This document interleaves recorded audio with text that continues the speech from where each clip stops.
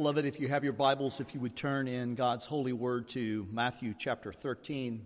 Matthew 13. We're going to be looking at verses 44 through 46. I've entitled the sermon, What Are Jesus and His Kingdom Worth to You? What are Jesus and His kingdom worth to you? Would you sell all to have Him? If that were the wager that was presented to you, would you willingly give all to have Him? In Matthew 13, Jesus has been instructing the disciples in the school of discipleship as He's been teaching them concerning the kingdom. He's used the simile like. The kingdom of God is like.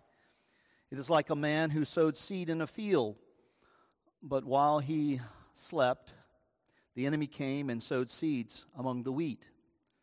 It's also like a mustard seed that a man took and sowed in his field. Though it be the smallest of all the seeds, when it is grown, it is larger than all the garden plants and becomes a tree. The kingdom of God is also like leaven that a woman took and hid in 3 measures of flour till it was all leavened.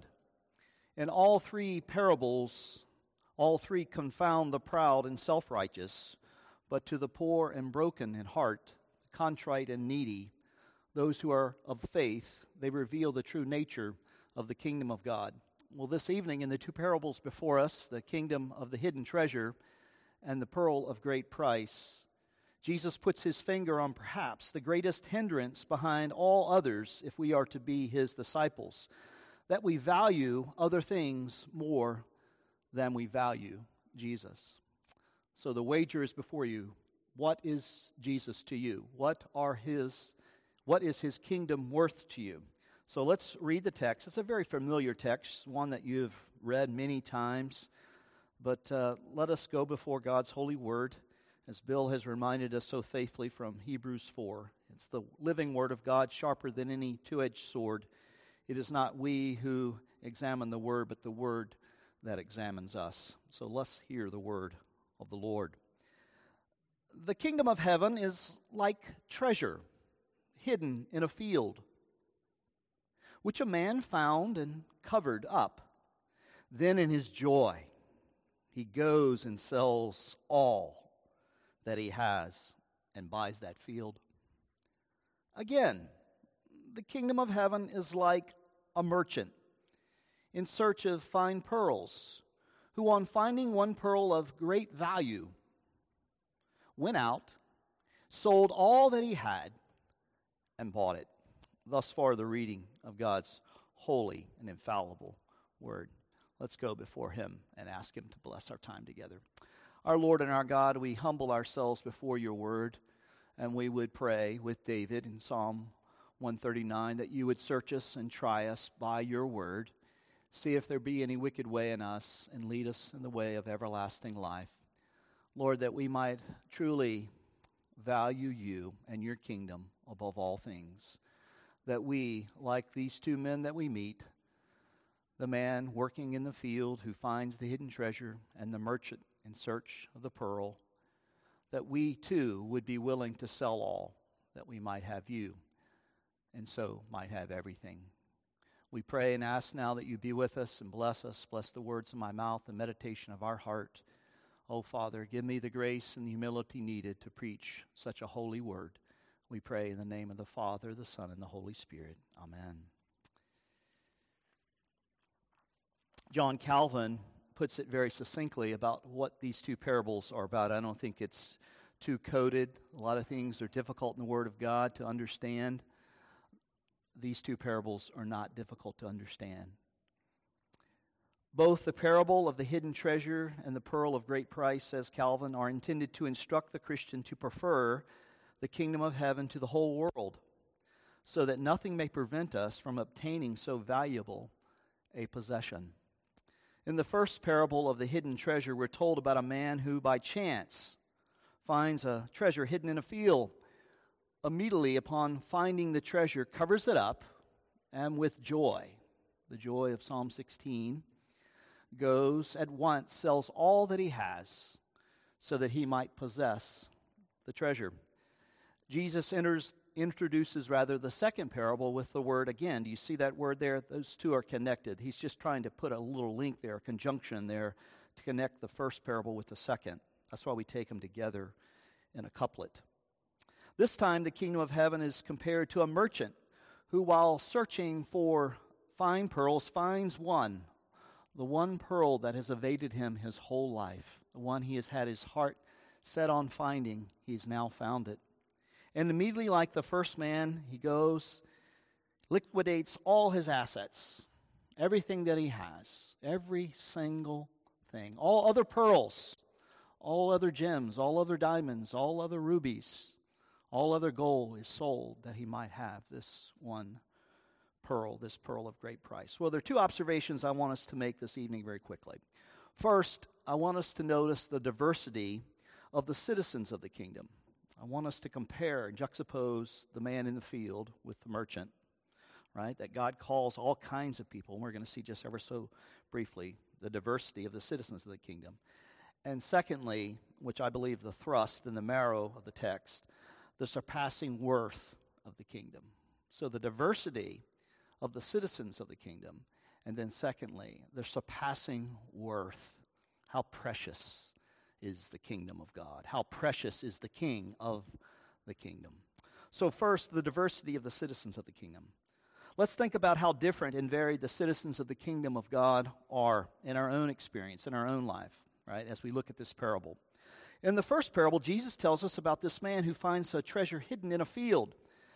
Now, just about everybody growing up imagined hunting for treasures. I don't know a little boy who didn't. And if you have a little boy who doesn't do so, then you need to get that boy outside. You need to put down the iPad, phone, whatever it is, cut the TV off, burn the stereo, I don't care, do it all. Just get rid of it. Get that kid outside. Get his imagination functioning, working. Drawing a map with an X on it, because X marks the spot, and then go and find and search for that treasure. But as we mature, as so often is the case, just like with thunderstorms, right, we become too sophisticated to believe that anyone could actually find a treasure, right? Oh, that could never happen. Although, I thought about it today as I was thinking and ruminating on the text. Perhaps people play the lottery for that purpose. Maybe they think, this is my ticket, right? This is what's going to make me happy. This will be the pearl of great price for me. But this evening, I want to share with you a story I read about this week about a man who found a treasure in a field. His name was Peter Watling. He was an Englishman from Suffolk. On November 16th, 1992, after losing a hammer in a field he'd been working in, began to search high and low to recover his hammer, because he didn't want to go back to Lowe's again, right? You don't want to make more trips to Lowe's than necessary. But to no avail. Well, Mr. Watling decides to invite his friend over who has a metal detector, So they come over and they begin to search for this hammer that's buried in the field. They begin to dig, right? And they begin to search, and all of a sudden the detector starts to buzz, right, with that piercing noise. I don't know if you've heard them. You see them at the beach sometime in the summer. You'll see people combing the beaches looking for engagement rings and all kinds of jewels and rubies and gems that people leave behind when they go to the beach. Well, they came across what appeared to be a silver spoon. This spoon was incredibly old, and they continued to dig, and they began to find other artifacts, gold jewelry, and some ancient coins. Wondering if they had found something archaeologically significant, they notified the local authorities. I don't know if that was a wise thing to do, but, right? I'm from the government. I'm here to help. So I don't know. Let's see. Well, they did. That's what they did. So these authorities come out. They help them. They begin to unearth this incredible treasure. Lo and behold, they found a treasure trove of 5th century Roman artifacts in Britain there, in Suffolk, in England, worth over $5 million. Well, why was it buried? Who buried it? We don't know. And yet here it was. And let me just say this, they did find the hammer as well, right? They did find that. Well, in the first parable, we're told that a treasure had been buried in a field. Now, who put it there? Why'd they put it there? Well, we think we know why they put it there. But how long had it been there? These are questions we don't know the answers to. In the ancient world, banks were very uncommon. It was quite common if someone wanted to secure something, one would hide it. And no better place to hide it than to bury it, right? what I want us to notice is that the man who found the treasure is not the owner of the field, though. He didn't own the field. He's a hired hand. He's a farm hand. He's just doing what a farm hand should do, right? He's just working for the man who owns the field, right? He's not wealthy. Well, notice in the second parable, though, it's the merchant. Was anything but poor, right? He's probably wealthy, right? He's probably a dealer in fine gems. He's a gemologist. I looked up what that was today, or not today, but this week. They're fascinating as well. In the first century, pearls were all the rave. They were in high demand, and if you wanted a pearl, you either go to the Red Sea, you go to the Gulf, you would actually go to the Persian Gulf, rather, or either go to India. There wasn't a Schwarzschild anywhere in Bethlehem. I looked that up. There's only 4 of those, right? Midlow, 2 in Richmond, and 1 in Charlottesville. The reason I say that is because Valentine's Day is coming up, and you guys got to be ready. I'm a full-service pastor here. I want you to be ready. Well, all kidding aside, right, in the second parable, we're told that a merchant, unlike the farmhand who just happened upon the treasure, what is he doing? He doesn't just happen upon it by chance. He's out there searching for it. He's looking for it. He's in diligent pursuit of it. Now, we're not told how long he's been searching, but after searching, he finds what his heart has been looking for all his life, the pearl of one great price. And like the first man who found the treasure, he goes and sells all he has to acquire it. Saints, 2 men. One man who is poor, a farmhand, who just by chance, quote unquote, finds this treasure hidden in a field. A merchant, perhaps wealthy, who's been searching for his treasure his whole life, and both find their treasure. The first man is busy working hard, working the land, when suddenly, without intention, discovers the greatest treasure in the world. His life will never be the same. He doesn't have a metal detector. He's not seeking nor looking for treasure. He's just doing what the landowner wants. The second man, the merchant, on the other hand, knows treasure. He's been dealing in the finer things of life his whole life. His whole vocational business career has been pursuing fine pearls. He knows what he's looking for. He knows it. He has an eye for it. Right? He can see a fine pearl and he goes, yes. He can look at it, the naked eye, and determine its value. And he also finds the one thing he's been searching for. And again, it changes his life. Beloved, these 2 men show us something of the diversity within the kingdom of God, do they not? Some disciples of Jesus are materially poor. Others are materially rich. Some go looking for answers to the deep questions of life, philosophically.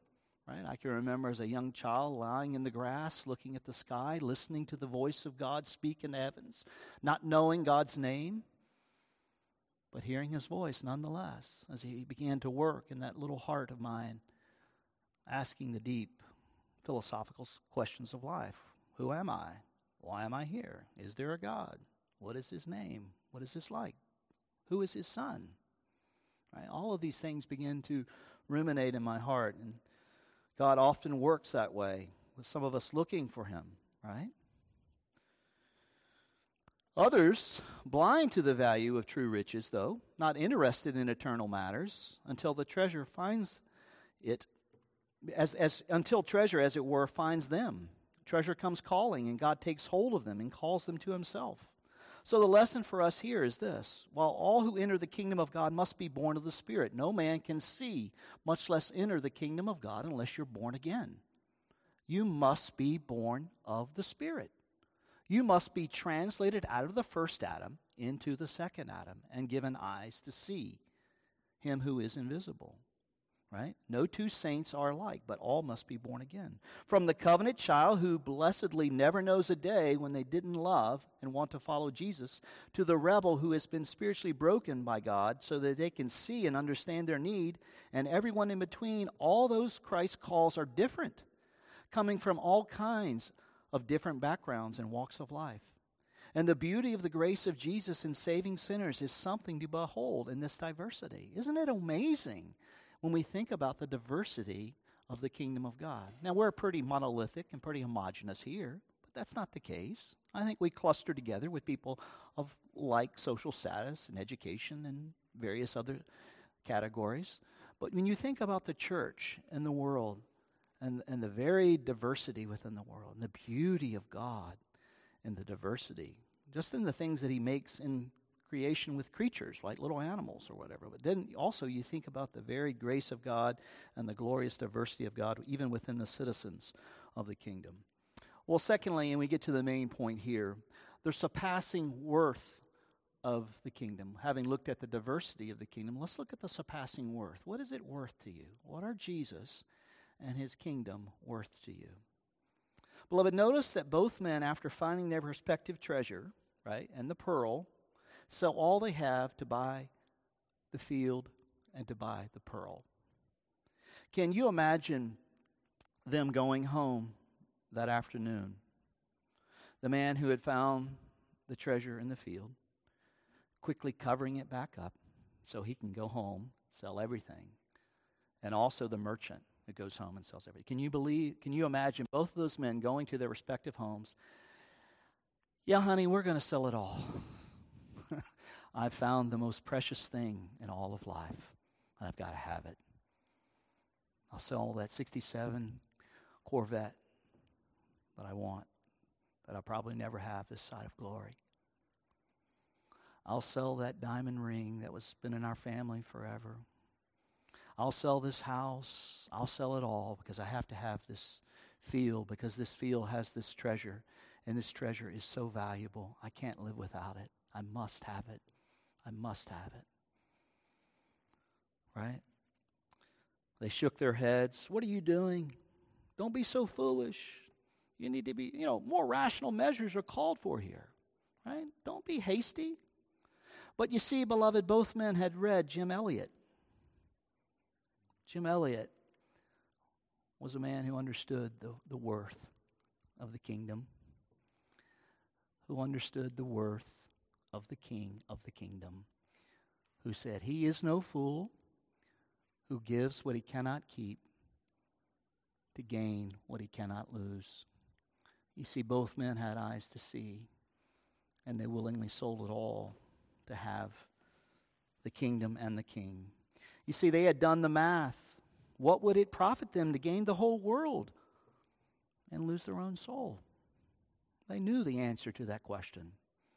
They did the most reasonable thing a hell-bound sinner could do. Upon finding their heart's desire, they break out the Excel spreadsheet. And on one side, they put the total value of everything they own. The whole package. Here's what I own. Here's what this treasure and this pearl are worth. It's a no-brainer, right? The supreme worth of the treasure and the pearl far, far outweighs everything they own or ever hope to own.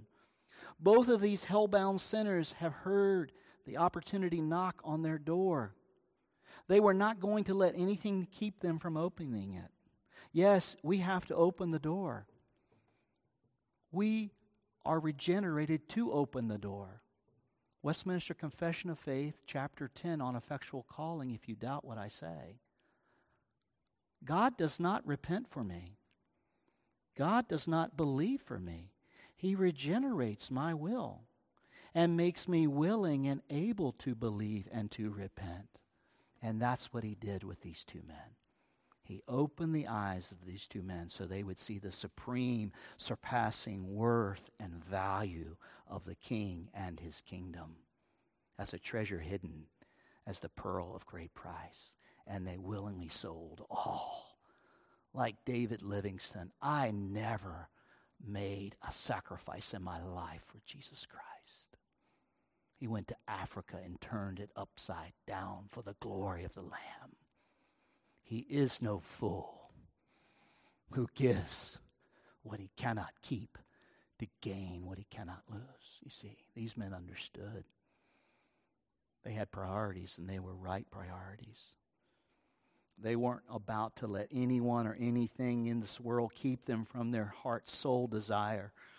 Early on in the church, from Augustine to Turretin, saints have identified this treasure and pearl with the Lord Jesus Christ, heaven's greatest treasure, its most precious jewel. Beloved, what are the Lord Jesus and his kingdom worth to you this evening? And I ask that question, and I hope it sits there for a little bit of time. Because you see, this is not something that just happens once. When you find the treasure on that first day and you find the pearl, you keep asking every day. You wake up and you go, what is it worth to me today? Is it a greater love that can drive out all lesser loves? Like when Catherine came into my life, every other woman's name just somehow vanished. Had no more residency in my life. Just like when Jesus comes into the sinner's heart, all other saviors, all other pretenders, all other wants, all other cares, all other jewels, all the other diamonds of the world, they don't mean anything once you've tasted God and His goodness in Jesus Christ. He surpasses all other treasures, all other gems. Can you say with Paul, as you look back on all your earthly treasure and accomplishments in Philippians 3, whatever gain I had, I count as loss for the sake of Christ. Indeed, I count everything as loss because of the surpassing worth of knowing Jesus Christ my Lord. For His sake I have suffered the loss of all things and count them as rubbish. And that's just a polite word there. But in the Greek, it's not the word. It's more graphic. In order that I may gain Christ and be found in Him, not having a righteousness of my own that comes from the law, but that which comes through faith in Jesus Christ. Or can you say with the psalmist in Psalm 73, O Lord, whom have I in heaven but you? There is nothing on earth I desire but you. My heart and my flesh, they fail, but Lord, you are my portion and my strength forever, you see. Or to take it out of the abstract, right out of the theoretical world and bring it into the concrete world of brick and mortar. Do you remember the story of the woman who anointed Jesus' feet there in Bethany? Right? That beautiful picture where Jesus is reclining at the table of Mary and Martha. Right? And Martha gets up in the middle of the meal. Everybody's having a good time. She has this precious ointment worth an extreme amount of money. And she takes it. And she goes and she washes the feet of her Savior. She anoints the feet of the Lord Jesus Christ. Mary wipes His feet with her hair. And we're told that the house was filled with the fragrance of perfume. But Judas, you see, like Esau, who sold his birthright because he valued it more than he valued his God,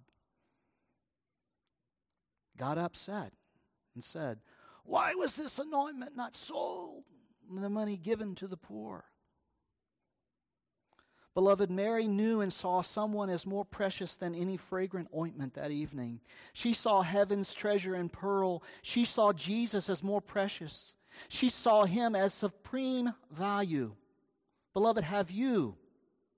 All saints, the Lord Jesus is worth all you have. Go. Be willing to sell all every day. Come Monday morning when you wake up, before your feet hit the floor, your eyes open because of God's goodness to you and giving you another day. Lord Jesus, I count all loss that I might have you, that I might know you, the power of your resurrection, the fellowship of your sufferings, being conformed to your likeness, that I may somehow attain to the resurrection of the dead. You see, this is a cry of the child of God, the regenerate man, girl, boy. Jesus says, come without money, without cost. Come by and eat at the table of your Lord, that your soul may live. He is no fool who gives what he cannot keep to gain what he cannot lose. And I leave you with this, one of my favorite songs. It's a song that Fernando Ortega popularized, an old hymn. It's called Give Me Jesus. Let me just read one little chorus to you. It says, in the morning when I rise, give me Jesus. When I am alone, give me Jesus. When I come to die, give me Jesus. You can have all this world, but give me Jesus. The pearl of great price, the treasure hidden in the field. May God give us grace to count all loss that we might have him who loved us and gave himself for us, even our Savior. Amen. Let's pray. Our Father, we thank you for your goodness and your mercy. It's better than life. We thank you that you have called us out of darkness into your marvelous light, that you've translated us out of the kingdom of darkness, the kingdom of the God of this age, and you've translated us into the kingdom of the last Adam, the one who is the life-giving Spirit, who gives life to our mortal bodies even now, and one day will give us a new body and a new heavens and new earth. But until that day, we press on in him who loved us and took hold of us. Lord, even as we continue to look unto him, the author and the finisher of our faith, be with us now as we come to the table, as we feed on Jesus Christ by faith, truly and spiritually. Strengthen us, Lord, to put to death the flesh and put on Jesus Christ, in whom our lives are now hidden. We pray in the name of the Father, the Son, and the Holy Spirit. Amen.